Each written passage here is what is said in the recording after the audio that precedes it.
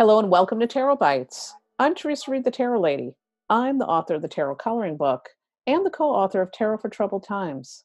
I'm also your host for this podcast series. This is episode 133 of Tarot Bites, the podcast where I dish out short, entertaining, bite-sized lessons on how to read tarot. And for today's episode, our topic is Queering the Tarot. And I have a very special guest, the author of Queering the Tarot, Cassandra Snow. Hello, Cassandra. Hello, thank you so much for having me. I'm so glad you're here today. I am very excited about your book and talking to my listeners about your book and also about this topic. Yeah. Um, I want to start with my story real quick. Many, many years ago, when I first began reading tarot, I, of course, had been working with the Rider-Waite-Smith deck and approaching things from my own perspective, which is my perspective as a white, cisgender, heteronormative woman. And I had a gentleman sit down for a reading.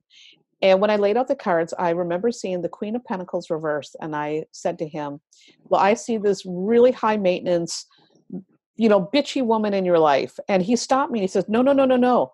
He said, I'm gay, but that totally describes my partner. And I know, and it was he was really humorous about it, but it was such a massive wake-up call for me because, for tarot I like to say back in the day, the tarot decks, the main tarot decks were all centered around white, cisgender, heteronormative perspective. Yeah. And I mean, it really was like that. And I've been reading tarot for a long time, so that's the way it was. But everything's changing now. It's like the whole world is opening up, and your book is really helpful in that regard. So I think your book is extremely important, not just for LGBTQ community, but also for people from my perspective as well. So we start to open our minds that, hey, wait a minute. There are other things outside of our worldview. There are other ways of looking at the cards. There's other people that are represented in maybe ways we did not think of. So I want to thank you, first of all, for writing this book. Oh, thank you so much. And one of the things I want to ask you about, in the book you use the acronym LGBTQIP2SA+. Now, most people are familiar with what LGBTQ means. So before we even start talking about perspectives, can you tell us what that acronym means for my listeners? Yes, I'm going to grab it and look at it real quick just so I don't miss anything. I'm still, it's a year later, but I'm still working with a touch of brain injury. So right on. And and you know what? It's a lot. It's a mouthful. I mean, when I first read your book, I saw that. I'm like, well, wait a minute. Now this is going to be really hard for me to remember this. So, what is it for people who do not understand that acronym? How would you explain that? Yeah, so I would say, first of all, that it's always changing and evolving and growing to include more people who aren't straight, who aren't cisgender, who identify in various ways. And I think that's beautiful. I love that it keeps changing and growing. I do think queer has been reclaimed not only as sort of an activist word or almost as a fighting word, but also as a way to just sort of encompass everyone who does fall under that umbrella. And in terms of the specific identities represented there, LGBTQ, just in case anyone doesn't know, is lesbian, gay, bisexual, transgender, and queer or questioning. And I include the two Qs just to sort of address both of those populations.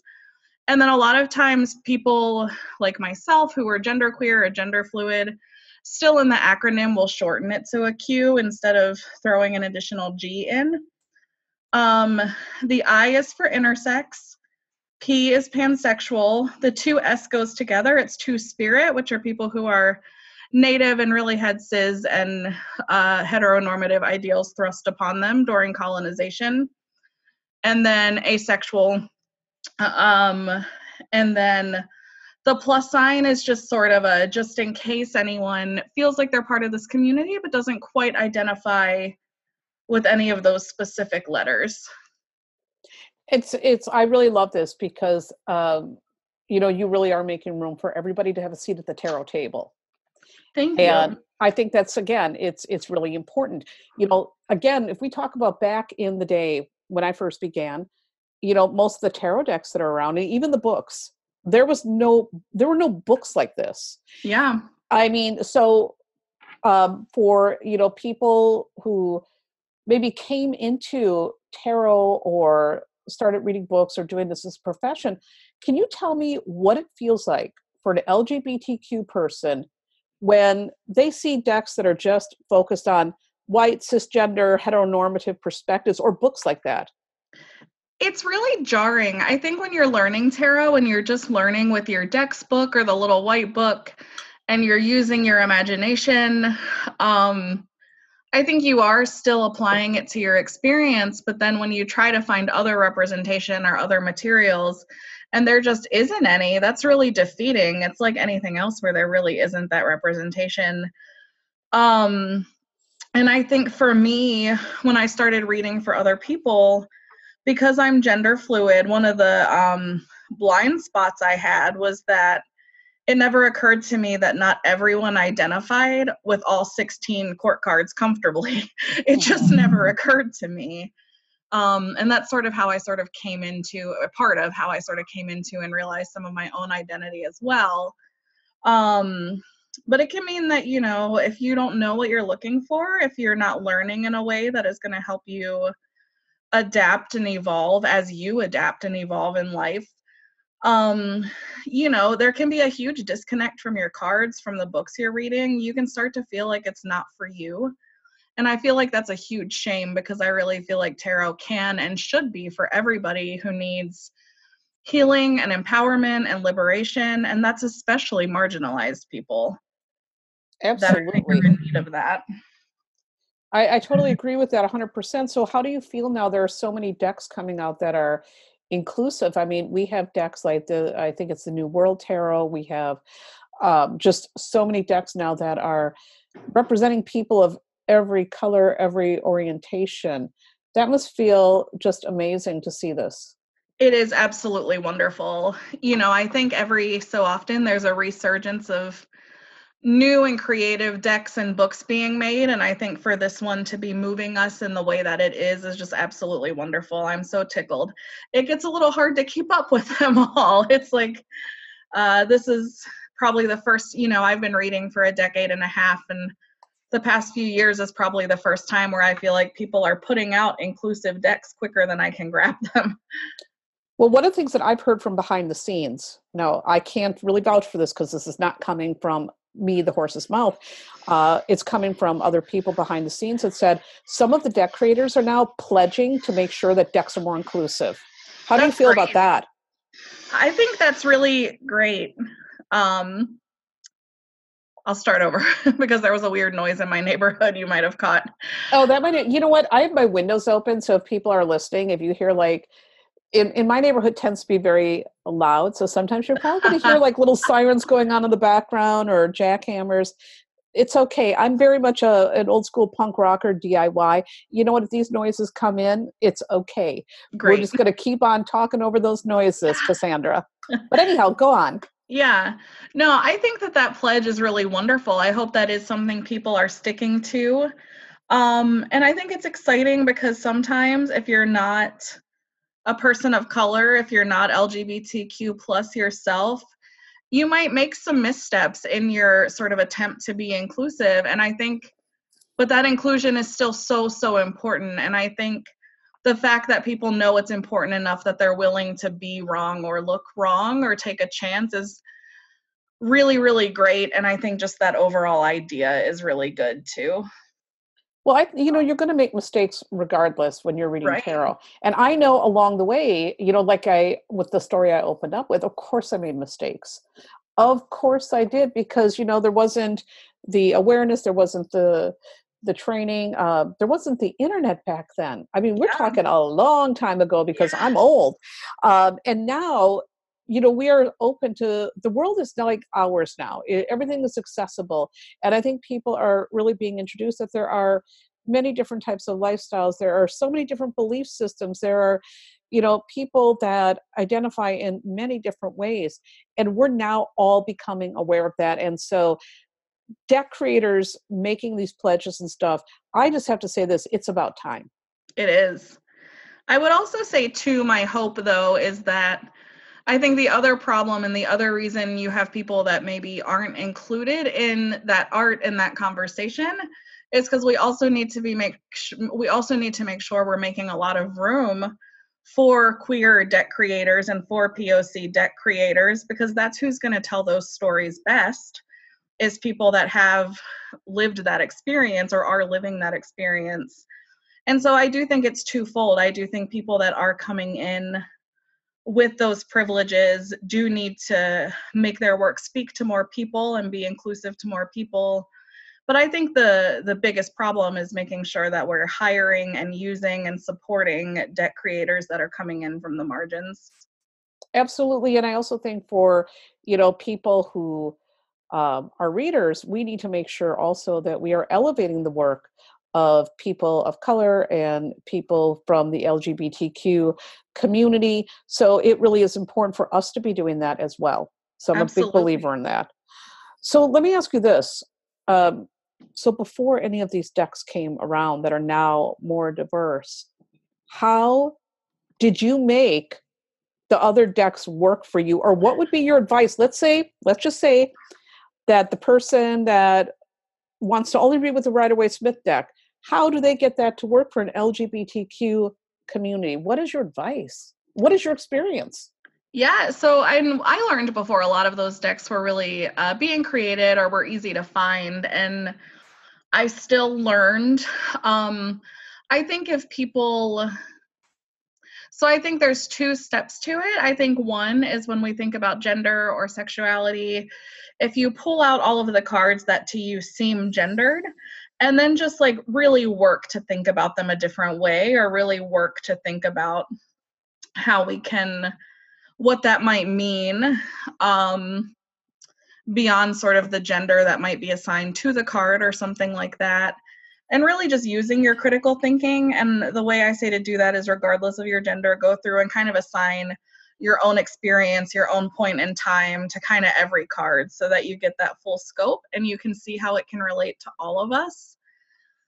I also think, on rare occasion, I think that those gender assignations on the cards are important, because you get people who are transgender, who are binary, who are a trans woman or a trans man, or you get someone who is gay or a lesbian. Um, and that is an important part of the discovery process of who you are. I think it certainly was for me. But I think the next step to make sure you're still including everyone is to go through and find some cards that to you represent people who are non-binary, um, and find some cards that maybe speak to fluidity, of both gender and sexual identity. Um, and that's going to be different depending on your deck, depending on, how you interpret the art and the writing about the deck. And then I think the next thing is, we look at the tarot as everything that happens in a deck has happened in our lives, but that looks so much different for people who are LGBTQ plus. Having to live in the closet even for a short time affects you very differently, obviously than just always having been who you are and been able to be open and honest about that. And on top of that, a first queer relationship seems to carry a lot more weight, just because there are less of us, so we put a lot more into it. But then I think there's other things too. There's all of these ideas you see so much in queer writing and in queer community.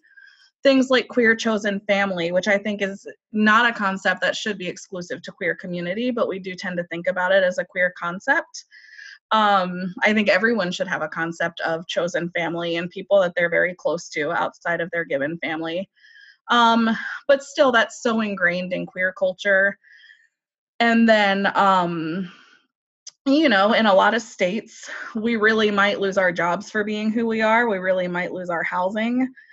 We really might lose our given family or our close friends. And I think, if you're wanting to queer the tarot and you have these traditional decks, you just have to think about all those events that might happen for a queer person that wouldn't happen maybe to someone else, and just kind of find cards that you think speak to that, and use those kind of as markers. And of course, that's when you're learning. I mean, people who have been, you especially, I'm sure, know that the cards start speaking for themselves after a while. But when you're learning, kind of having that base concepts of like, well, this one can indicate this and so on, is going to be really helpful. So, you mentioned fluidity. Could you give me an example of which cards you might pick that might mention fluidity? Yeah, so in some of my decks, I have the Temperance card represent someone who is genderqueer or someone who is bisexual or pansexual. But then in other decks, there's so much water kind of like gushing and flowing everywhere that in some decks, it will be about gender or sexual fluidity to me. I think both the Page and Knight of Cups I read as being very fluid. And I think, the Knights in general, they're so action-based, but that's about creating and often accepting changes, things like that. So those are some of the base ones I think about. I'm sure I'm blanking on some too. Yeah, but those are some really, really good ones for Yeah. people to start thinking about. Yeah. It's interesting. Recently, I was doing a reading for a woman, and after I did my initial spread, she goes, "Oh, were you gender neutral for a reason?" Because I know, but I mean, over the years, my readings have evolved, and oftentimes I'm very, very neutral with the court cards. So for the court cards with the queen, let's say the Queen of Cups, I might, instead of describing it as, a sensitive woman, I might describe it as, okay, we see a person here in your life who's very empathic, they're compassionate, they're in tune with their feelings, and this person's going to help you in XYZ way. So I have really shifted my own interpretations to really not get specific around the gender unless it feels it's appropriate. So Right. I tend to be very, very neutral about things. Even when I talk about, you know, um, relationships, I might talk partner Mm-hmm. instead of saying husband, or I might use spouse. And, so these are things that I think also, if we really pay attention to our language, we can make our language very inclusive and not right off the bat start off with Absolutely. these old stereotypes. Absolutely. So here's the thing that I want to ask you about. I want to talk about pronouns. Okay. And I want you to, for my audience, explain pronouns and what is your advice around using pronouns with clients? Because I think this is really important. This is something I'm still working on. Yeah.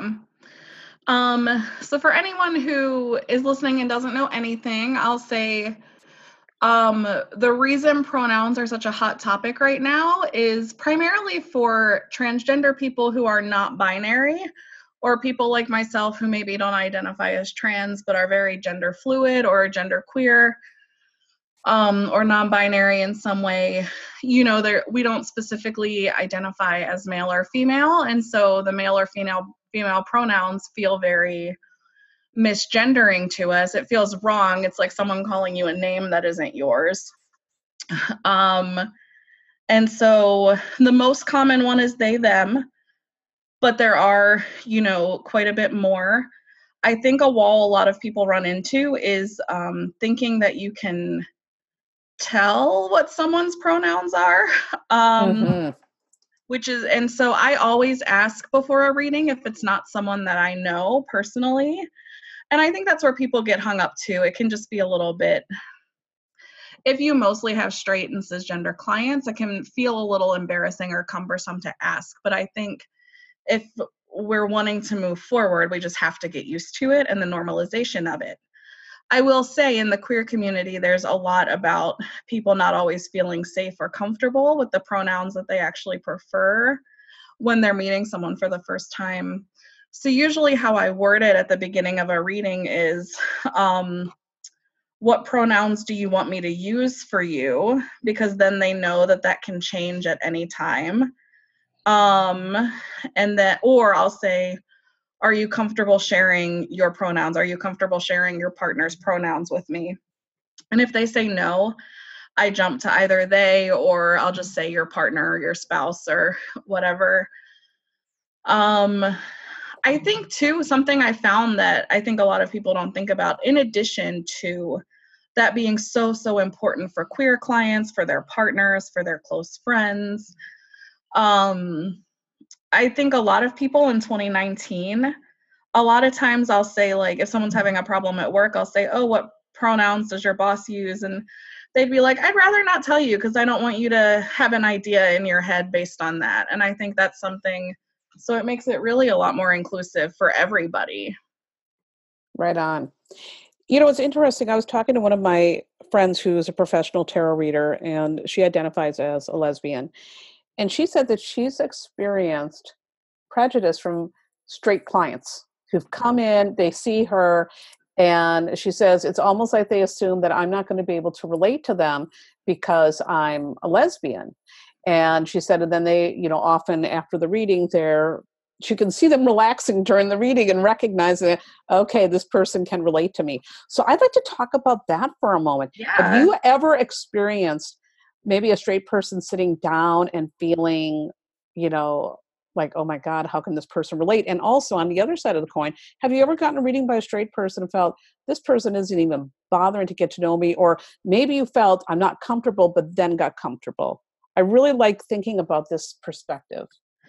Yeah. So I definitely have had, at my steady tarot gig, I'm pretty lucky. The store is run by two women who are in a relationship together, and most of our patrons and clients know them.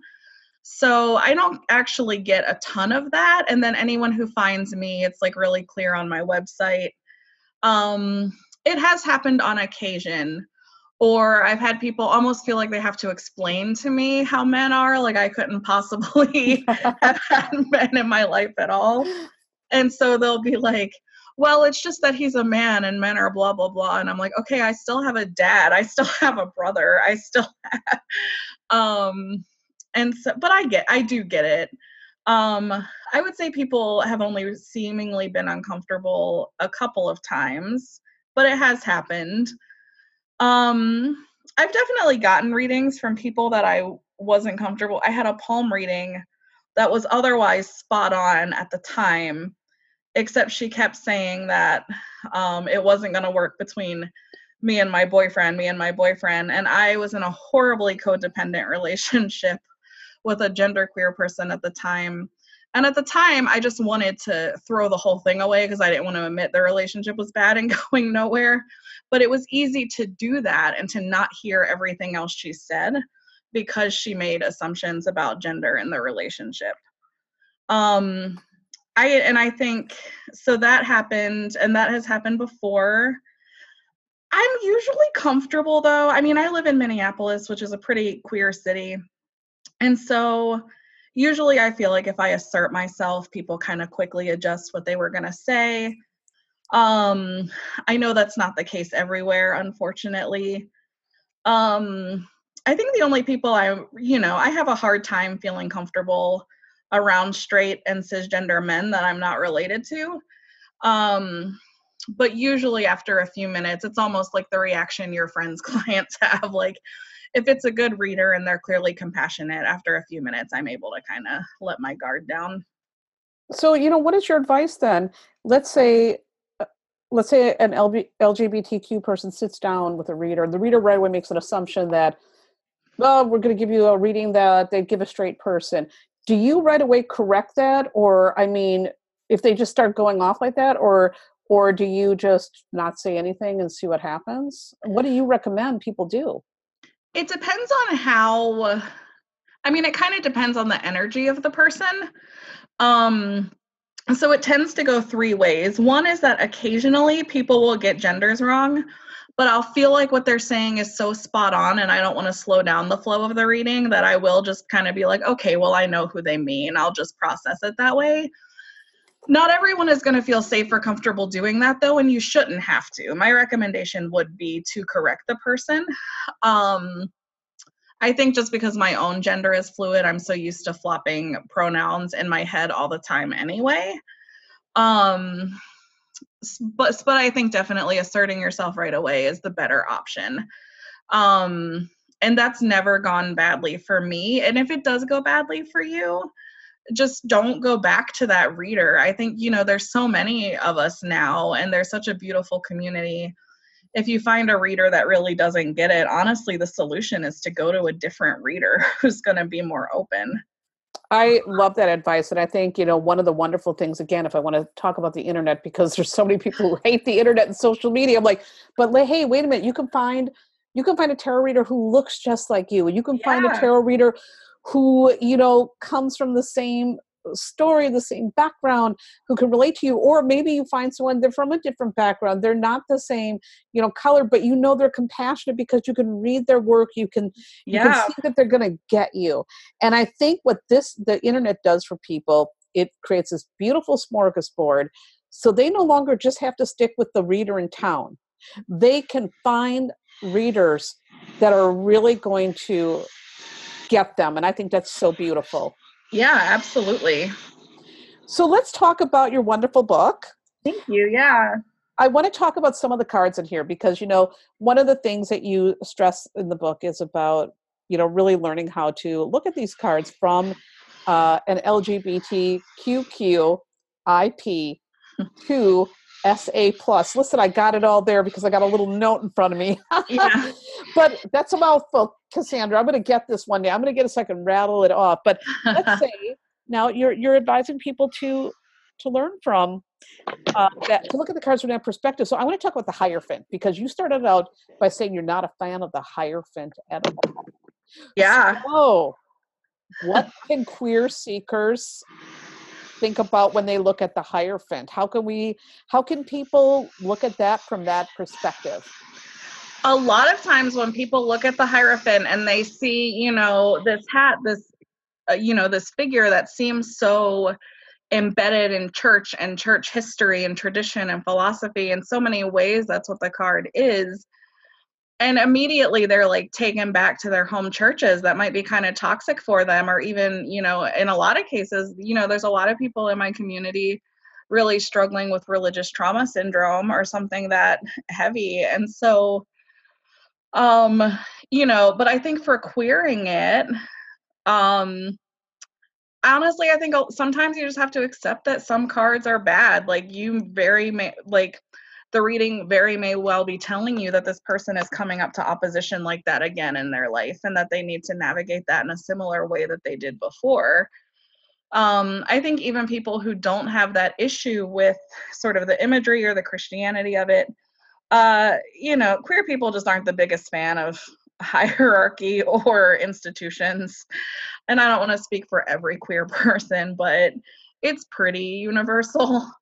Um, just because those are the things that are pushing us to the margins in society, that are trying to take away our rights as I speak, as I do this interview, is a lot of the things that are embedded in the Hierophant. And so I think it is better to accept that that is bad and learn how to advise about it.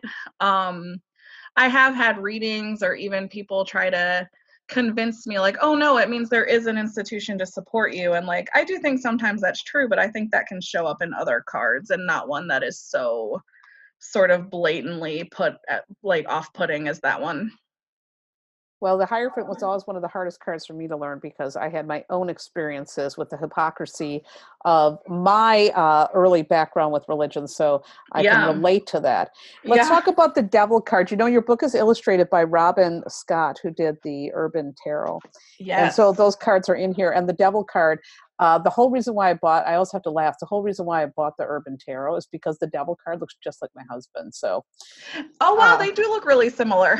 they do. So it's the only reason I bought this deck. And so the deck always makes me smile because of that. But I love what you say about the Devil here. So I want to read this passage.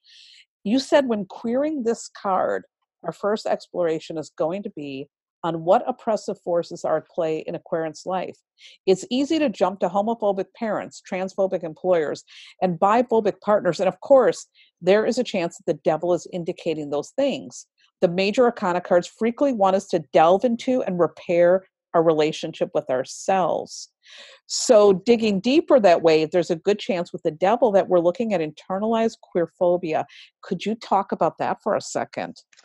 Yeah, I think that that is true across the board, no matter how you are marginalized, that there is a fair amount of internalized, you know, whatever phobia. Um, Looking back over my own history, I'm also part of the disability community. I also have survived a lot of trauma. And when I was younger, I would say really awful things like, well, I got up and went to class. Why can't they? Which is like so bad. But that's an example of like internalized phobia against people who have been traumatized because I processed mine differently. So why can't they? But that's not who I am as a person. Like, and so that's a Mm-hmm. societal viewpoint that I internalized. And internalized queer phobia kind of works the same way. It's, people who have been out of the closet for years, but still keep their relationships very private, even though they're otherwise not private people. Usually that's because there's still an internalized fear or feeling like, oh, well, I don't want to rub it in everyone's face, which, like, go rub it in everyone's face. Let them deal with it.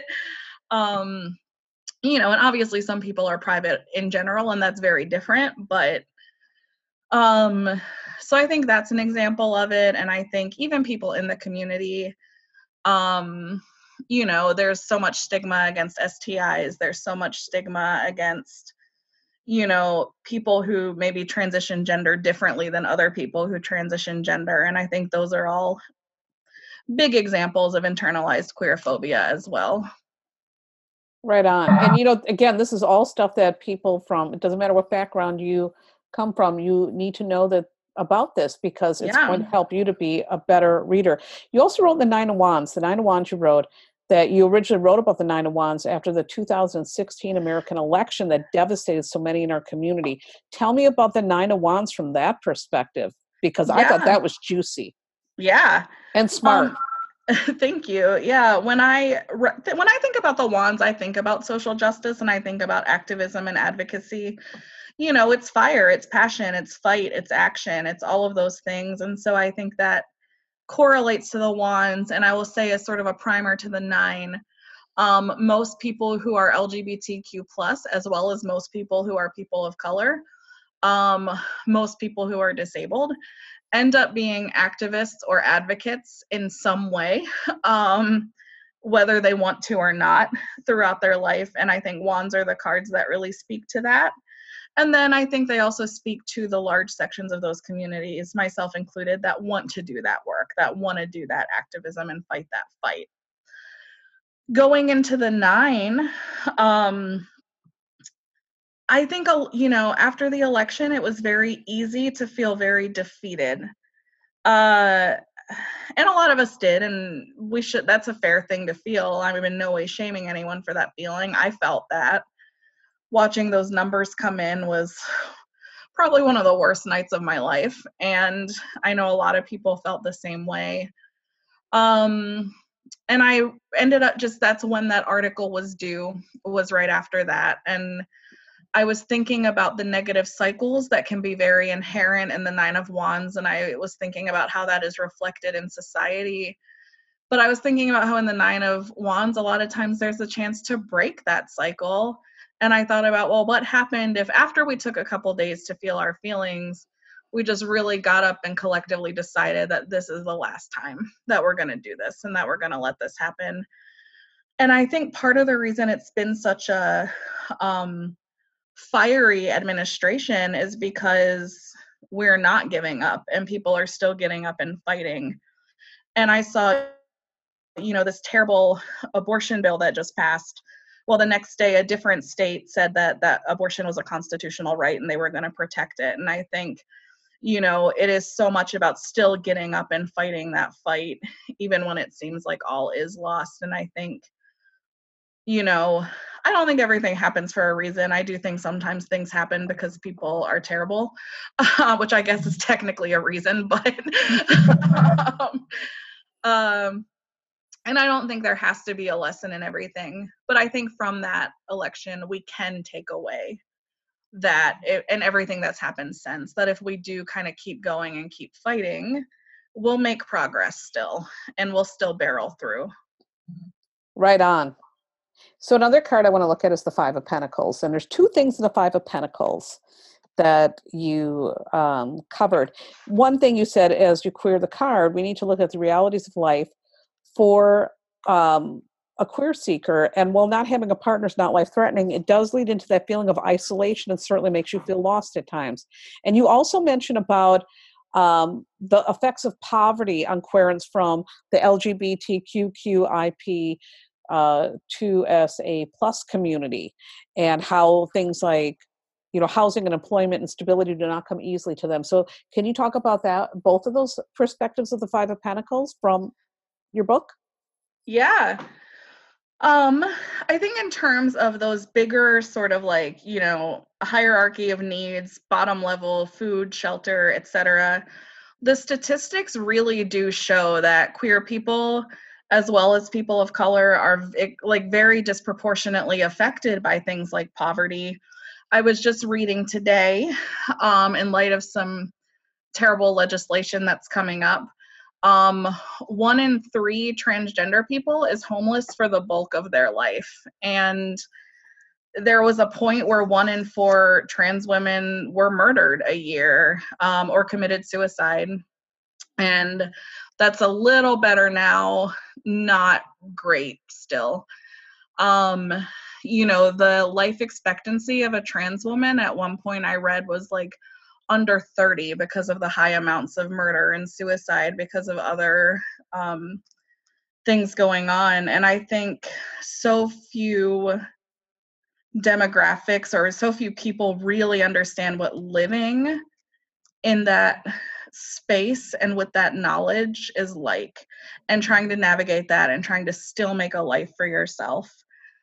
And I think, you know, when we talk about queering, when we talk about queer community, we are talking about people who are LGBTQ plus, but I'm also specifically talking about people who are making community and trying to make change. And just a lot of times there in those communities that are really fired up, there just is a poverty discrepancy, or an income discrepancy between us and the rest of our neighborhood or whatever.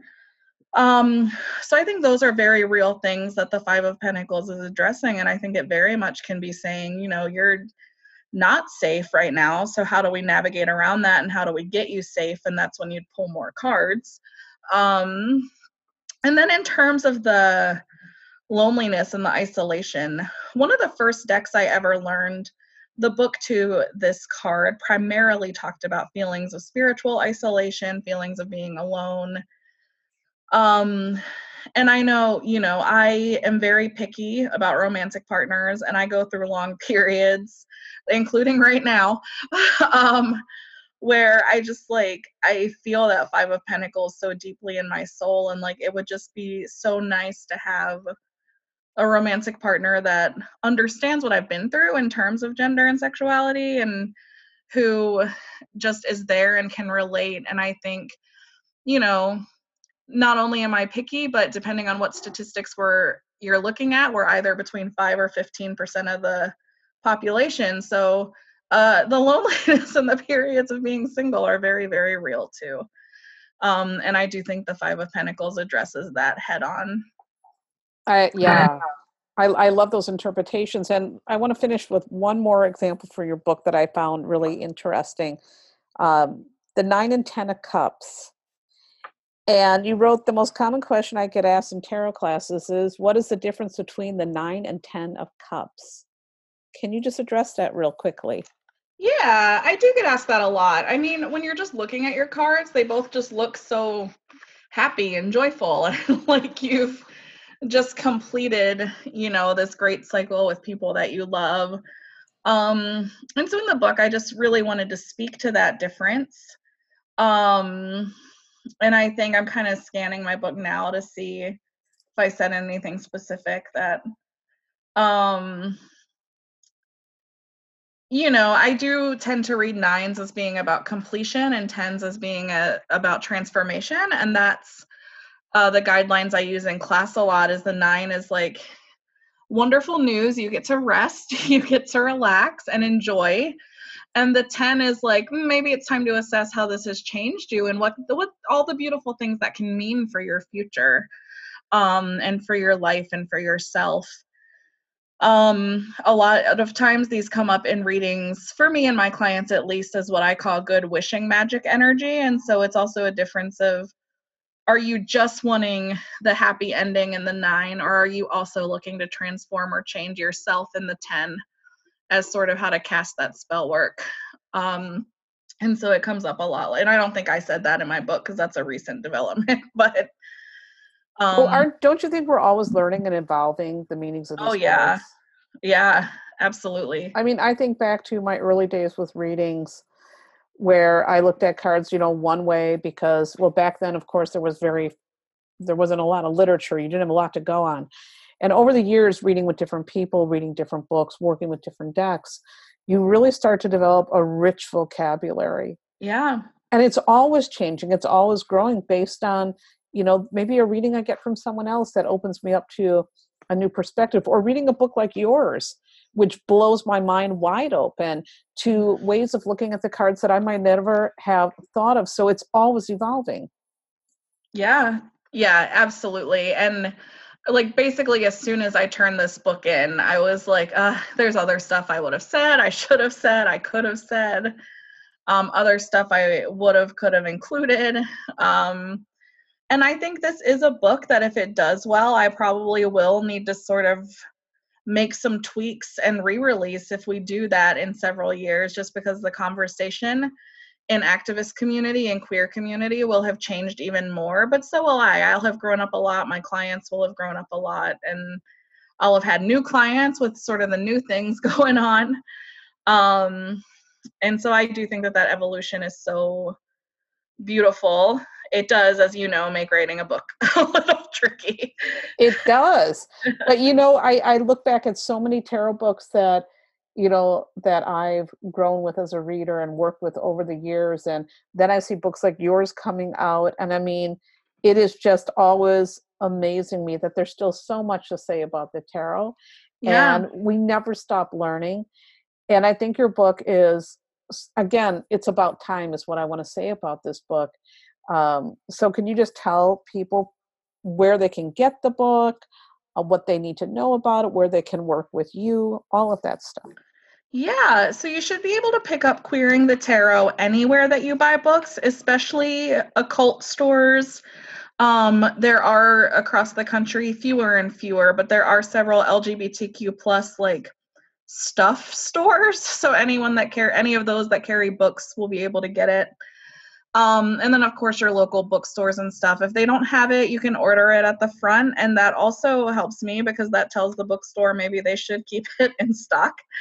And but you can also get it online if you're worried about asking, if you're in a community that's not safe and you don't want to out yourself, or if it's just easier for you to order online. There's Amazon, IndieBound, Weiser's bookstore, like online, really anywhere you buy books, you should be able to get it. You can get it right on my website, cassandra-snow.com. If you click on the page about the book, then there's all those buttons to all of those bookstores I just named. And then in terms of supporting me, there is my website, cassandra-snow.com. You can get email readings that way, and then I have a couple like workbooks and e-zines up as well. I also have a Patreon where I talk about queering the tarot stuff, but I also I send out like tarot tip sheets and do monthly readings and stuff like that for those who are learning. And that's just patreon.com/CassandraSnow. And then my final plug is on Instagram. I do a almost daily tarot, #daily tarot. And it's Tarot Cassandra. And you can also see stuff about the book there and stuff about my cats and snails. Yeah. One thing I have to say, all tarot people, doesn't matter what background you are from, most of us have cat pictures I on know. our Instagram. I've noticed that. Because that's one thing too. I'm always about those cats. But anyhow, I know. for people who are listening, get to Cassandra's World, get Queering the Tarot. And also, I'm going to recommend that you do call your bookstores to order it, but you also call your libraries to get it in the libraries, because I think that this is a book, again, that it's about time. It needed to be out there. We need everybody who's serious about tarot. I don't care what your background is.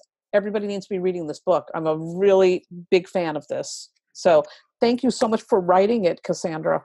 Well, thank you so much for saying all of those wonderful things and for having me today. You're so welcome about the book.